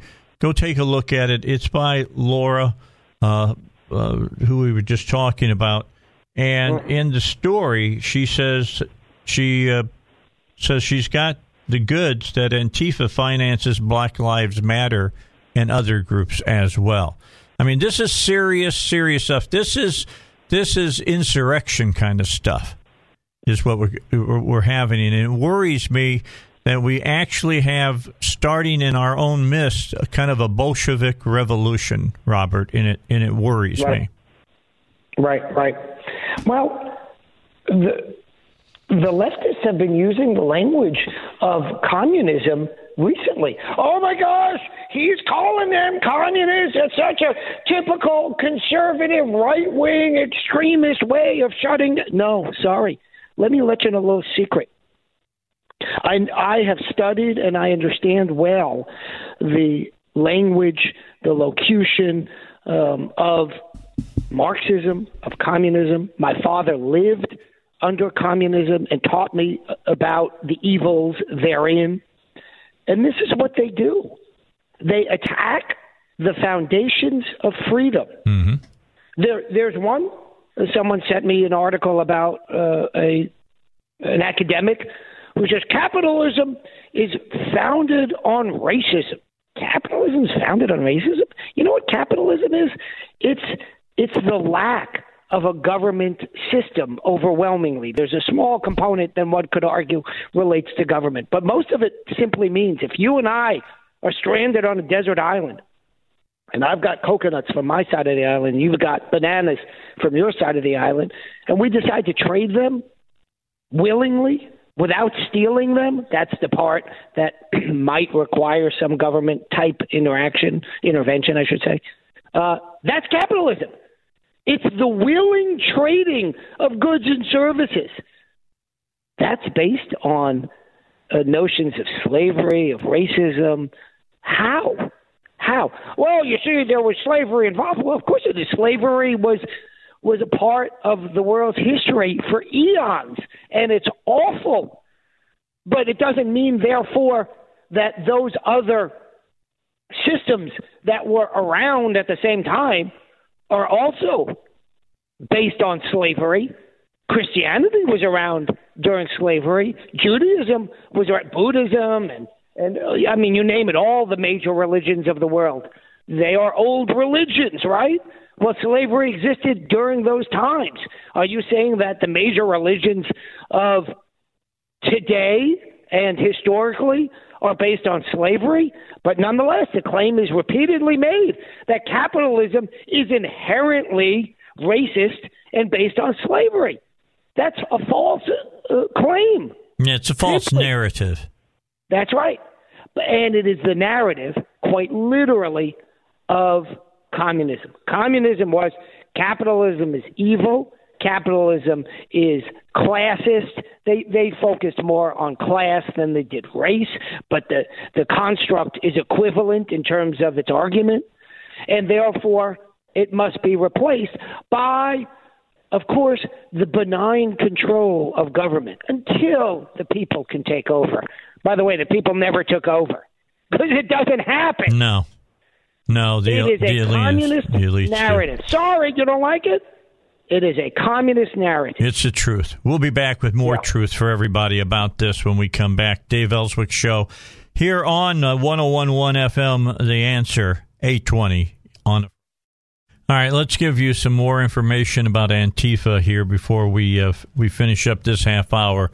Robert, Laura Logan, in an appearance today on Fox and Friends, was talking about AG Bill Barr, talking about bad actors getting involved with the civil unrest that's going on in our country, and she had this to say. I'm just going to quote her. I don't have time to download the audio right now. It says, I have been open to various sources and counterterrorism sources and other threats throughout the law enforcement community, adding, and the obvious suspect that they point to are China and, of course, Iran as well, and some of them from Russia also. I also spoke to a world leader on a long way from here. I won't say who. And even from across the world, they are hearing that America is really tearing itself apart from within, and they see this as a moment of strategic opportunity. There you got it. That's why it's going on. There are a lot of forces at work. There are legitimate protests, and there are others as well, as you point out. And also, that's one contrast. Another contrast is legitimate protests, and what Tom Cotton aptly points out is violence and mayhem, and the latter needs to be controlled, period. Yeah, the bottom line is, there's something going on when you have staging areas. That's a military term, all right? The military has staging areas. We know we have something that we want to get done, and I know this from my time in the military. And so there's specific areas that you tell your troops, ammunition's going to be here, food's going to be here, that kind of stuff. That's where you need to go, and we're going to stage what we're going to do from those areas. They're following military techniques here, Robert. That they are. That they are. Not to say that some disgruntled veterans aren't part of these groups. Right. It's something we got to pay attention to. That's the main thing. I'm not saying that there's a full-scale insurrection going on, but it sure does look like the starting blocks. They're out of the starting blocks now and have been for a while. But now they're starting to sprint a little bit, and we better get in there and stop them. And people better start wisening up to some of this. That's exactly right. Yeah, they really, really, really do. I know everybody's emotional about what happened in Minnesota, rightly so. But do not let your emotions override your reason. If you do, you're going to find yourself painted into a corner someplace. That's what's going to happen. And like Tom Cotton says, of course, legitimate protests are not only acceptable, they are a core tenet of the concepts that undergird the American system. Yeah, they're part of America. But that's right. That's right. You see, you could say it in one sentence. It took me 4 because I'm an academic. But violence is not acceptable. Mayhem is not acceptable. And we will use law enforcement and the military, if necessary, to prevent exactly that. And that is appropriate. All right, so we've got 25 minutes left on a Friday program with Robert Steinbach. And Robert, let's talk a little bit about this. We need to defund the police department because, there's things that pop up from time to time in America, and people start saying, yeah, let's do that. And I say, do you realize what that means? Now, let's make sure everybody understands that defund the police department does not mean no money for the police department. It means what it says. Defund. Cut the funding for police. Take that funding and put it in other areas. So now what we have room for a discussion here. We've got people that say we give too much money, like we in the United States, we have this discussion at times about the military. Do we fund the military too much, or should we take some of that money and put it in other places? We've done that at times, and then we find ourselves in trouble with bad actors like ISIS in other parts of the world, or the whole thing with the Taliban and all of those kinds of things. If you defund your police department, who's going to really suffer? The poor. The neighborhoods in the poor neighborhoods of your cities, because if you defund, you don't have enough money to pay the officers you need to be out on the streets to stop crime. And it's going to be the poor communities that are going to pay the ultimate cost of this. Of course. That's the irony of all this, is that the police, of course, come to the aid of those living in poor communities, those living in minority communities, those living in rich communities, those living in non-minority communities. And good people throughout all of those neighborhoods understand the value of good policing. And they understand also that there are examples of bad policing. And so this throwing out the baby with the bathwater notion that is being promulgated by extremists on the left, of course, is nonsense. And it's a call for anarchy. And anarchy allows those who are most powerful outside a system of government, outside a system of law, to dominate. And that's, of course, dangerous. That's what we don't want. It also allows outsiders, foreign nations, to take advantage of opportunities when there is unrest internally in the United States. We just talked about that. Yeah, indeed. So that's really the tragedy that's going on, as you point out in the introduction to this section. To the segment, rather, which is that defunding the police is going to cause significant problems in the very neighborhoods that everyone is looking to protect. Yeah, so you got Juan Williams, who you see in the afternoons on Fox, and he's a lefty. He's not a hardcore lefty, but he's a lefty. He's more of a softy. And he says, this is crazy to do this. I never thought I'd find myself walking arm in arm with Juan Williams. But here's what he says. He says, quote, "To me, it's poor communities that need higher levels of attention and engagement from the police to produce good policing, to make people feel safe in their homes and in terms of their stores, property, and the rest." He added that rather than defunding law enforcement, the focus should be on improving law enforcement and community engagement.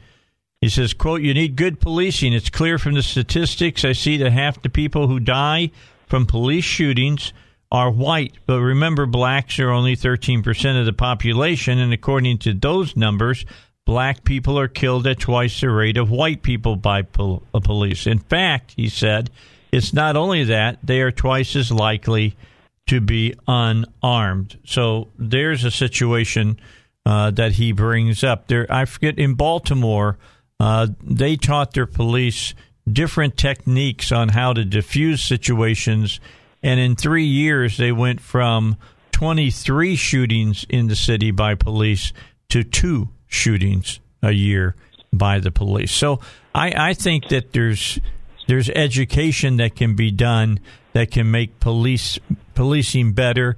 There are non-lethal methods that the police should have at their hand, and I think beyond just a taser, I wish that they would load them up with bean bags at times as well, but that takes a completely different weapon to be able to use those, because they're going to have guns with bullets because criminals have guns with bullets. Oddly enough, isn't it? Isn't that strange? Oddly enough. Well, maybe they could just carry around teddy bears and sprinkles and give those to the people committing violent crimes. Yes, I agree. There are. We played a piece from Batman yesterday. The one that had the Joker in it. And it's the part where Michael Caine is talking to Batman, and he's explaining to him when Alfred served with the British Army over in Burma or something. Are you pulling that back up by any chance? Can you pull that back up? You had it yesterday. I'm sure it's in our history. And I'm going to let Heidi find it. I want to play it again because there are people in our society. Thank God they're the minority. I mean, the real minority, very small minority, that don't really want to be part of society. They don't really want to be, your friend or have a conversation with you. All they want to do is be in charge. They just want to be the person in power. To be able to call who's going to do what. And so they dealt with that. This was one of my favorite Batman movies because they honestly dealt with a lot of societal issues. And here's Alfred talking to Batman, Robert. Listen to what he says. A long time ago, I was in Burma. My friends and I were working for the local government. They were trying to buy the loyalty of tribal leaders by bribing them with precious stones. But their caravans were being raided in a forest north of Rangoon by a bandit. So we went looking for the stones. But in 6 months, we never met anyone who traded with him. One day, I saw a child playing with a ruby the size of a tangerine. The bandit had been throwing them away. So why steal them? Well, because he thought it was good sport. Because some men aren't looking for anything logical, like money. They can't be bought, bullied, reasoned, or negotiated with. Some men just want to watch the world burn. There you go.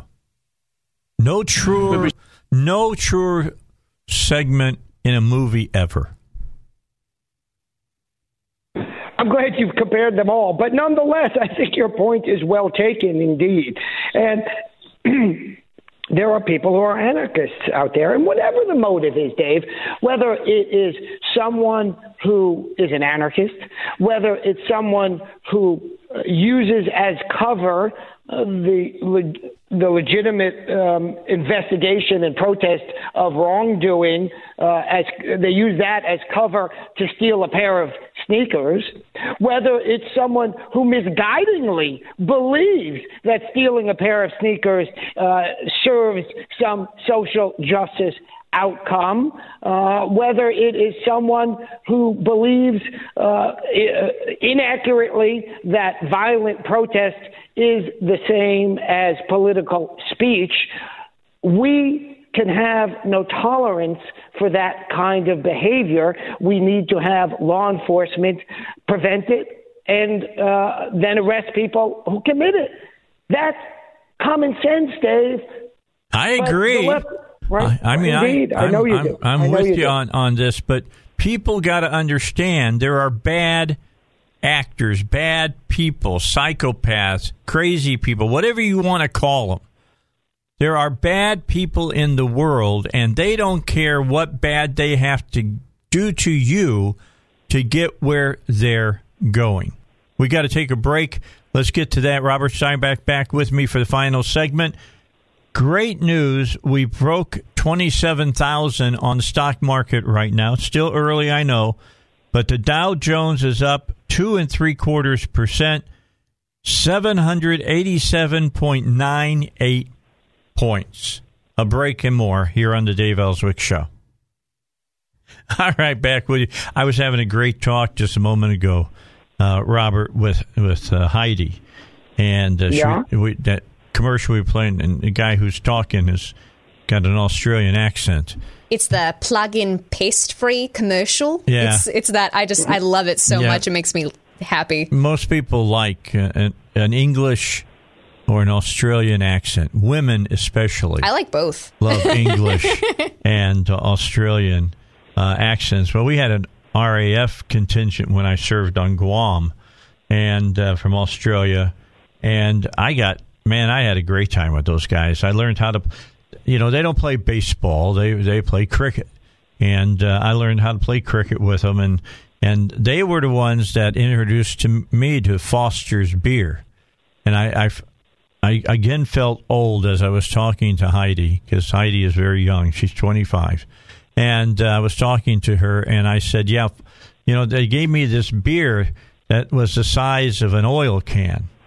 And she couldn't relate to that, Robert. I don't know how to put it in any other way except that a 12-ounce beer is not the same as a Foster's beer. A Foster's is huge, and they would bring out the ice cooler with Foster's beer in it, and we'd have a few Foster's and play cricket and had a great time. I love those guys. They were just great Air Force pilots and good people over there on Guam. I don't know if they're still at Anderson or not.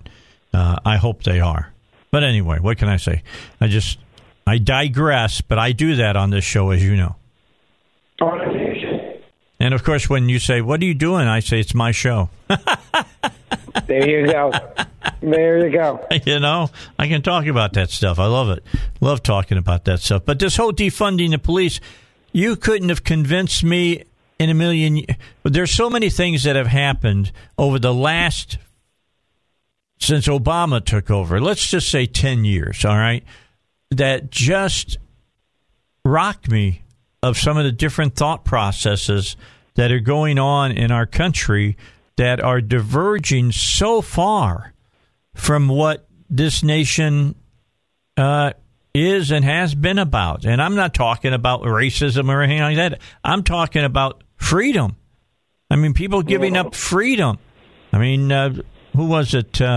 Kellyanne, the president's press secretary, talked about the First Amendment the other day. Do me a favor there, Heidi. Play cut number 24. Cut number 24. This is quick. Give anyone the right to riot. The First Amendment does not give anyone the right to loot. The First Amendment doesn't give anyone the right to burn down buildings. The First Amendment does not give anyone the right to deface property. And it does not give anyone the right to assault private citizens and to assault police officers. The First Amendment, however, does give you the right to peaceably assemble. And the greatest example that we have seen of peaceful protest, an absolute embodiment of the First Amendment, is the March on Washington. There you go. All right. Going back to the Constitution, people, here's the problem. How many people really know what the Constitution says anymore? We don't teach it enough in our schools.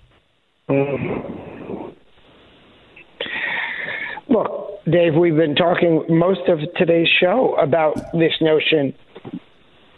As simple as it is, the First Amendment allows one, there are many rights indeed found in the First Amendment. Most people, unfortunately, don't recognize that. Let's see if I can do it off the top of my head.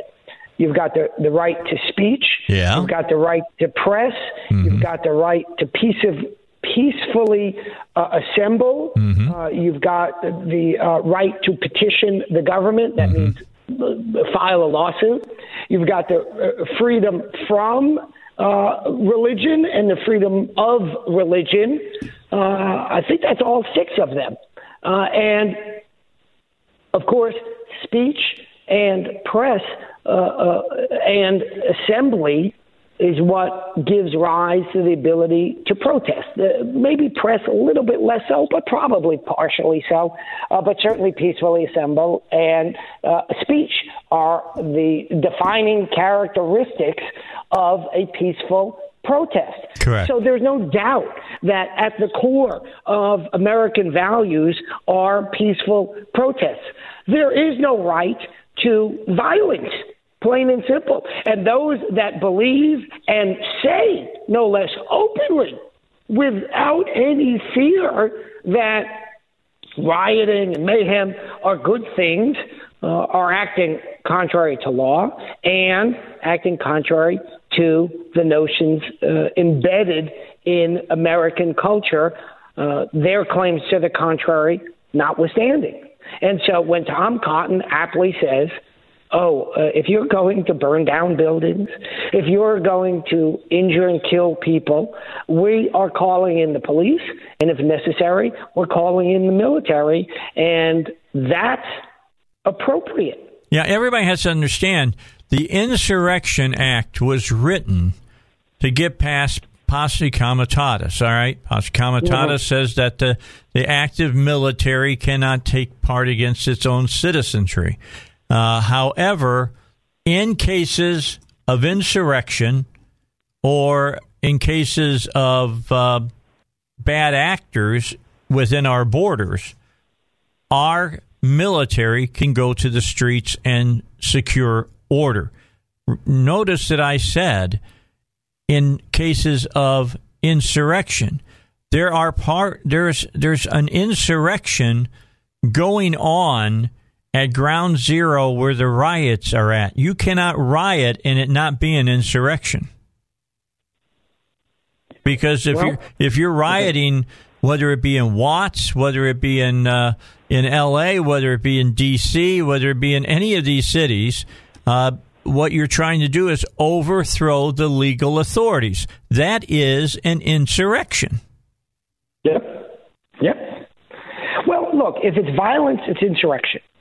If it's not violence, it's not insurrection. That's the easiest way to show it. You're exactly right. You can seek to, quote, overthrow, end quote, a government by voting them out.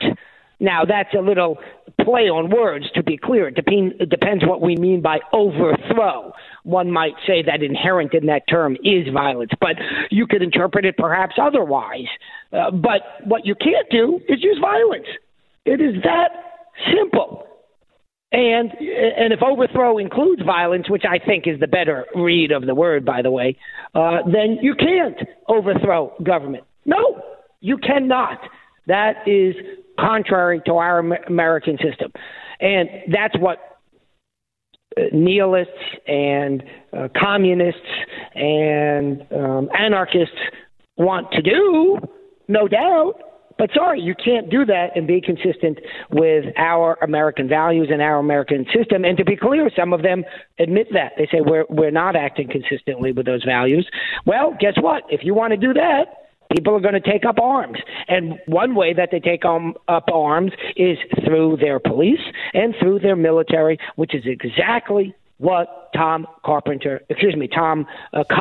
I'm sorry about the confusion. One is our great senator, other is our anti-transparency local attorney for the city of Little Rock, right. Just to be clear. And that's what Tom Cotton was saying, and he's right. Well, here's the key. Our Constitution is set up so that we can make the necessary changes that we feel that we have to make through peaceful ways, through the ballot box. That way we don't have to go and overthrow the government. Jefferson said that. He said that at times the blood of patriots maybe have to be spilled and to nourish the tree of freedom. I understand that. But he's the man that helped write the Constitution and the Declaration of Independence and said to everybody, look, there's ways that he's president of the United States. We can do this, peacefully.